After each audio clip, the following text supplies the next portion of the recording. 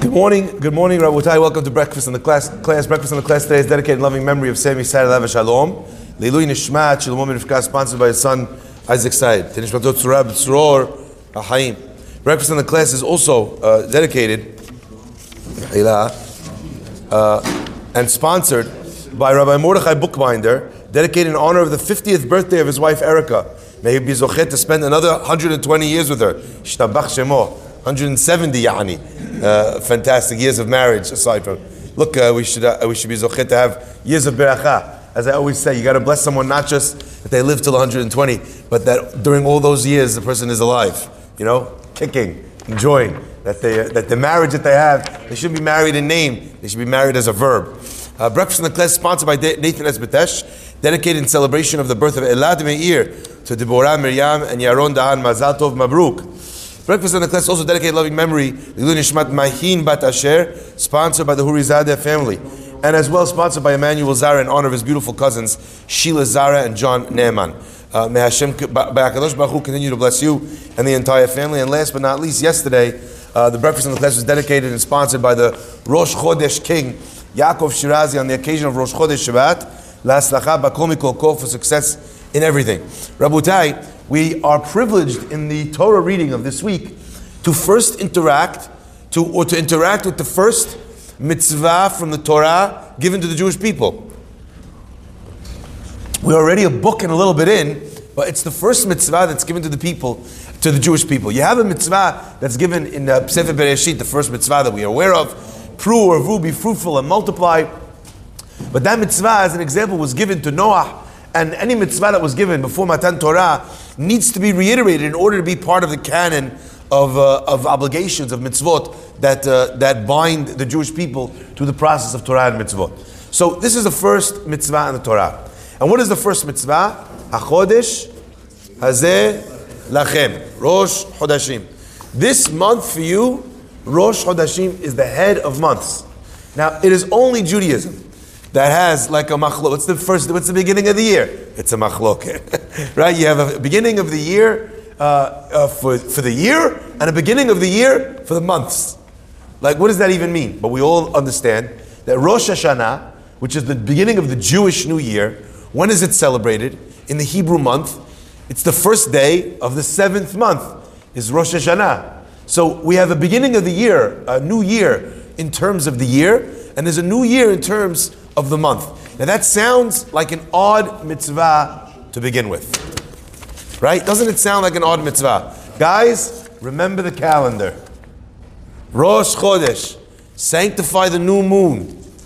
How is it possible that that's the first mitzvah that the Jewish people are given? What would you imagine the first mitzvah should be? Hint, take a clue from the Aseret HaDibrot. I am Hashem, your God. Just for 1 second, think about that. How could you have a mandate of a mitzvah before you've even bought into the concept of God? Before you're commanded on some level to believe in Hashem and to practice His laws. So the idea of HaChodesh Hazeh Lachem being something that is the first mitzvah is a very challenging idea intellectually and logically. But I'd like to share another example of this concept. And I think that this really is at the crux, at the heart of this concept of Rosh Chodesh. The rabbis tell us that Rosh Chodesh is celebrated. We understand it represents the fact that, number one, that there has been a new month. But really, it's much more than that. It's HaChodesh Hazeh Lachem.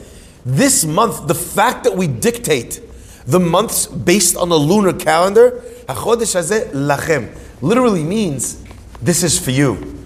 But there's perhaps a deeper understanding here for the taking, where the new month and the fact that our calendar is based on the moon, that is Lachem. It is for you. And let me explain what that means. The solar calendar is not based on the fact that there is less or more of the sun per se, right? It's based on the fact that there is a cycle that the earth revolves around the sun. The sun in the solar calendar is unchanging. It is we who change vis-a-vis the sun, correct? It's as we move around the sun, that creates the solar season, the distance from the sun, etc., with regards to the heat, with regards to the winter, with regards, so we have the different seasons based on our proximity to the sun, but the sun is unchanging. HaChodesh Hazeh, God says, Lachem, this is for you. Human beings are about to embark on what is, in some ways, the greatest legacy, the destiny of humankind. I always say this, when the first astronaut stepped out onto the moon, and famously he replies, I don't know, I'm not a conspiracy theorist, I'm not one of those guys. And anyway, but I'm just imagining, come on, the guy steps on the moon and is like, one step for man, one tiny step for man, one giant leap for man. I'm like, that did not happen. You know why? For sure, the first thing is can you hear me now? Can you hear me? Can you hear me? Can you hear me? We can't get cellular service down the block. And in the 60s, the guy made a perfect call from the moon first try. Get him back in the thing. They didn't hear him. Do it again. Do it again. Right? Come on. How did that happen? All right? But we look at this and you think about the fact that human beings traveled and walked on another planet. Unbelievable. I think a greater miracle, something more impressive, that we managed to go to the moon, right, is the idea that a human being could be governed by the moon. Let me explain. More than going to the moon is understanding that you are governed by the moon. Now, humanity embarked on a mission. And that mission, as I said, was not about going there, but it was rather about a human being not going to a heavenly place, but a human being bringing a heavenly place down here to earth. That is a far greater accomplishment. The journey of the Jewish people would be to take a piece of heaven and plant it amongst the earth and to see what would grow. It's almost like God's big experiment. Will humanity be able to grow heavenly fruit and vegetables in the climate of this planet? And understanding that human beings are wired. We're created like every other creation on earth. We're created to be like animals, like birds, like insects, where everything that we do is governed by self-preservation. And God said, could the human being rise above this position, this creation? Could they be unlike everything on earth? And I think to myself all the time, we think that we're obsessed with thinking about, is there alien life on another planet? We are alien life on this planet. Human beings are the only thing on this planet that is different to everything else on the planet. That's how you would identify something which is alien. We are alien technology. So the Jewish people were about to embark on this effort. Could you be more than just an animal? Could you exist for holiness? Could you not work on Shabbat, even though more work is more money, which is more stuff, which is more comfort, which is more desire, right? Could you do that? Could you decide for yourself that you can't be with any woman? It has to be done in the confines of marriage. You can't just take someone else's wife. Could a human being live like that? In the animal kingdom, the strongest male kills the other male, takes his wife. Right? Or makes him run away. Could we live a higher existence than that? So when humanity set out to do this incredibly difficult job, HaKadosh Baruch Hu started with the very first mitzvah, a mitzvah that said to human beings effectively, before we started, don't give up. That's the mitzvah of Rosh Chodesh. There'll be times when the moon will be full. There'll be times when the light of the moon, you could actually, if you've ever been outside, when the moon is full, you could actually see at night with no light. You can see by the refraction of the light of the sun on the moon our planet. Think on that for a second. The sun is shining wherever it's shining. We're blocked from the sun. The moon is effectively a mirror shining that light back on us. I think the message, my friends, is that there are times in your life, Borei Olam said to a broken people that he was about to make literally unrealistic demands of them. He was about to ask them to do something that had never been done. Hashem says, look, don't be afraid if you fall. Don't be afraid if some days there's more light than others. You are not the solar system, which is unchanging, dictated by your proximity, your closeness, or your distance to it. You are a fickle creature. That's what you are. You're a being that some days it will be easy to go to shul, and some days it will be difficult to go to shul. You're a person that some days will feel like learning Torah, and some days will feel like I can't be bothered. Some days you'll feel like staying till the end and doing even the tefillah after Aleinu, which we forgot this morning. And some days you'll feel like, Hajj, I've been in the shul already for 50 minutes. Khalas, I need to be out.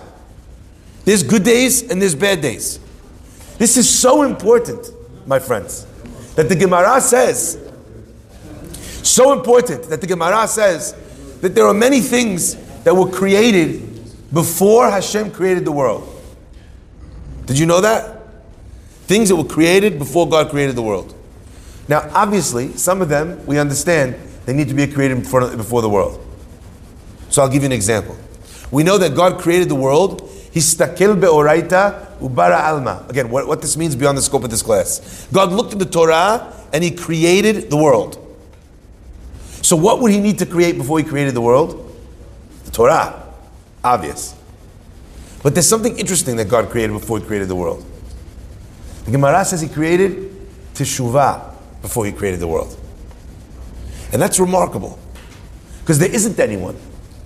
There's no need for teshuvah to preface the creation of the world. When does God need to make teshuvah? It's like asking, it's like making toilet paper before there's humans. There's no one to make a mess. There's no one that needs to be cleaned. When do you invent toilet paper? If the guy goes to the bathroom, he's like, oh gosh, what do I wipe with? Poof, toilet paper. The lesson is that Borei Olam, He could have created teshuvah after the sin. But then the person would have done the sin thinking that he had no rectification. Then the person would have perhaps had a moment of hopelessness that he could never be fixed. Perhaps even, my friends, the very fact that there was no teshuvah would have caused the sin. Because Adam should have looked at himself and said, this is impossible. I could never be perfect. So what does God do before He asks us to be like Malachim? Before He asks us to strive for perfection, is He says, I strive for perfection, but don't expect it. I ask you to do your best, but I don't demand the best all the time. I know that there will be times that you'll fall. The very knowledge that Borei Olam knows that about us is building it in, and not only as a side mitzvah, but in a certain sense, it comes even before the Aseret HaDibrot. So my friends, I want you to apply these ideas. Can we just apply these ideas for a second? Rosh Chodesh means you wax and you wane. Rosh Chodesh means, and that's what God means when He says, HaChodesh Hazeh, this month, I gave it to you, Lachem, for you. I did this for you, for our relationship. I gave this to you so that you'd have a little bit of air in your lungs. When you made a mistake, you wouldn't think you were the worst thing in the world. You'd come back. Because when you demand perfection from someone, it only chases them away. Parents, take note. Spouses, take note. Bosses, take note. You demand perfection from someone, it only drives them away. Because they think it's impossible. How could I possibly do that? Sometimes you even have kids who will make a mistake, do something wrong on purpose, just to illustrate to you that what you're asking of me is impossible. So my friends, I want to adapt this lesson and I want to show how it works with the Aseret HaDibrot.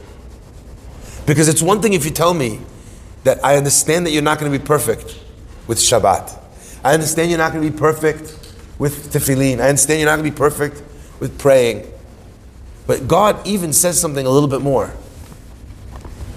God says, I understand you're not going to be perfect before He even tells us to believe in Him. I find that a fascinating idea. That means that a half-baked emunah is also something. And there are times when a person quits because they have a question. And that question alone is enough to derail them for the day, for the week, for the month, for the year. They feel off track. They feel not disconnected from God. They feel like their emunah is not 100%. HaChodesh hazeh lachem. Relax. There's always a way back. You can have good days, you can have bad days. Gabby, what did you say before?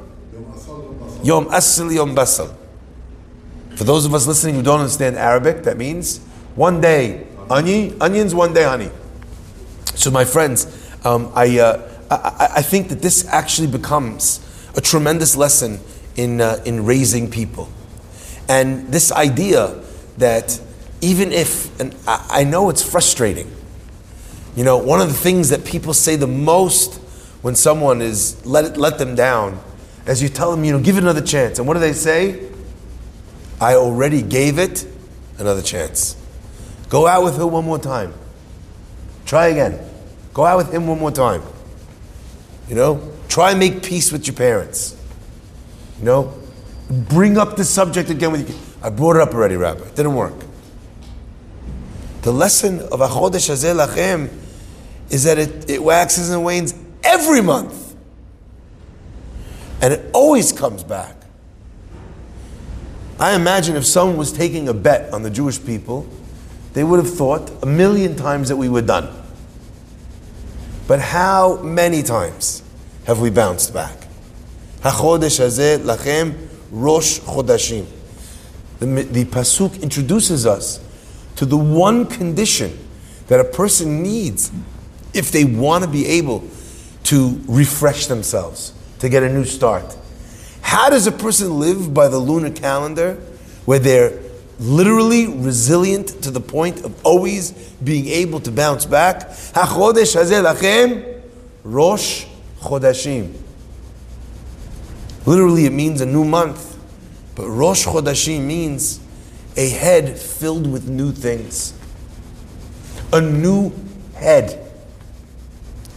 I am obsessed with this idea. You talk about people who live in one script, who see things one way, they will only ever live that way. If they can manage to have a Rosh Chadash, to think that this is going to work, then ironically, more often than not, what happens? It works. I want to give this an example of this. You know, have you ever been with someone who's never built anything before in their life? I'm talking about nothing. Not an IKEA shelf. Right? Not a, sorry? Okay? Right? You ever been with someone? They open up the box, they put all the parts on the floor, and then they just look at it.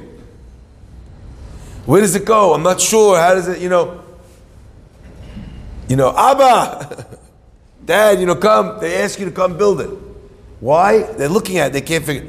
By the way, you need so few brain cells to put together something from IKEA. So few. They don't even make you read. They have an illustration of a guy. And the guy also, he looks very non-threatening. Like if the guy was a chiseled guy wearing, I don't know, lumberjack, clothing, I'll be like, I can't do that. This guy's a trained professional. They have a guy, he's got his tummy, you don't even think he has a chin, okay? If this guy could do it, I could do it.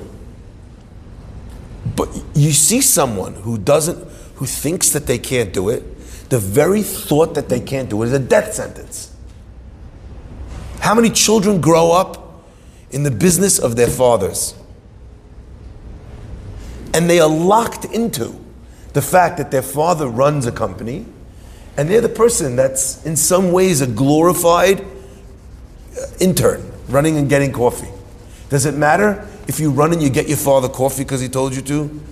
Or if you run those papers and sign it because you have power of attorney? You're still, in Yiddish they would call you a shik yingel. You know what that means? the kid that you send on an errand boy. You're still the errand boy. The kid actually might be better in business than his father. But oftentimes, the best career move a child can make is to move out of that family business where he did not inherit it, where nothing was handed him on a silver platter, where there are no expectations, where he can recreate himself in his own image. But that requires Rosh Chodesh, Rosh Chadash. And sometimes the impediment to a new head is not coming from you. It's coming from a reinforced position that the people around you keep sending your way, even if they never said a word. If every time he asks the other person to be in the meeting and not you, and you're only the guy that does the work where you can't do any damage, what do you tell your kid? Broadcast very loud for everyone in the company to see. This guy can't do anything. He's only here because his last name is Fari. Do you understand? Rosh Chodesh. Helping people create a new head. I remember reading a very beautiful story.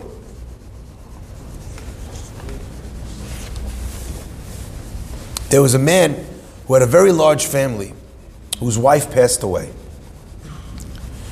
The man's devastated. Not only is he dealing now with the loss of his wife, shelo neda, lo alenu, but she was young. They had little kids in the house. He's got a large family, he needs to work. Now, not only does he need to work, but he also needs to take care of them. Who's going to take care of them? Who's going to step in? He doesn't know how to make it. The guy don't know how to make lunch and dinner. He never packed the thing. He's worked very hard for his family, but he never did this stuff. He doesn't know how to wash the kids' clothing without making it turn blue. So he's overwhelmed. He's doing his very best. The guy is, but he's like up to here. And slowly but surely, this father, although he was operating, working himself ragged to bring in some money to take care of the family, but the guy, the light went out in his eyes. One day, into his minyan at Shacharit comes a big Rosh Yeshiva. A rabbi who's running a massive yeshiva. Doesn't usually pray there. At the end of the tefillah, Haddad's walking out. The rabbi says, please, he says, I want to ask you a favor. He says, sure. He says, could you give me a lift? I have my yeshiva, it's on the other side of town. I have all the boys there, I have 500 boys. Is there any way you could take me to the yeshiva? Sure, such a big rabbi, never here. Of course I'll take you. Puts him in the car, drives the other side of town. Gets to the yeshiva, the rabbi says to him, he says, please, he goes, if you don't mind, would you mind coming in with me just for 1 minute? The guy's like, oh, okay. All right, rabbi, what's going on over here?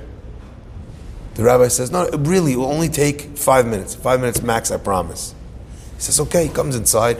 The rabbi starts showing him, this is the Bet Midrash, 500 students.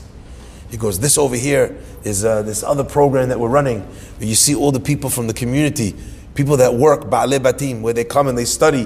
Before they go to work, I set them up with people from the yeshiva. Look over here in this other room, we have all these kids from the local school, the local public school. They don't get any Jewish education. They come here every morning, I have them set up with other kids. Look over here, look over here, look over here. We have this chesed project that we run with the community. We do this, we do that, we do this, we do that. The guy, he says, listen, Rabbi, he goes, look, I need to get home. It's a little bit late. He goes, I see, it's amazing. He goes, times are tough. He goes, maybe I could give you $180, but the rabbi says, no, please. He goes, just let me finish. And he's showing him everything that they do, and he's this and that, and whack and forth. He goes, Rabbi, I said I'd give you the $180. Anyway, he goes, please. He goes, I told you 5 minutes. I have 1 minute left. He's back, forth. It's very impressive. Finally, he finishes. 5 minutes. He says, I told you 5 minutes. It's 5 minutes. He says, Rabbi, okay, I want to give you $180. He says, I don't want your money. Save your money, he says. I don't need your money. Your family needs your money. He says, I brought you here to tell you that I also was around your age when my wife passed away and I had a large family. And I did not think that I would be able to continue doing the work that I was doing back then. And I did not think I'd be able to provide for them. And I did not think I'd be able to give them the attention they deserved. And I brought you here to show you that not only have I married off my children, all of them, but this is what I managed to do at the same time. I managed to rebuild.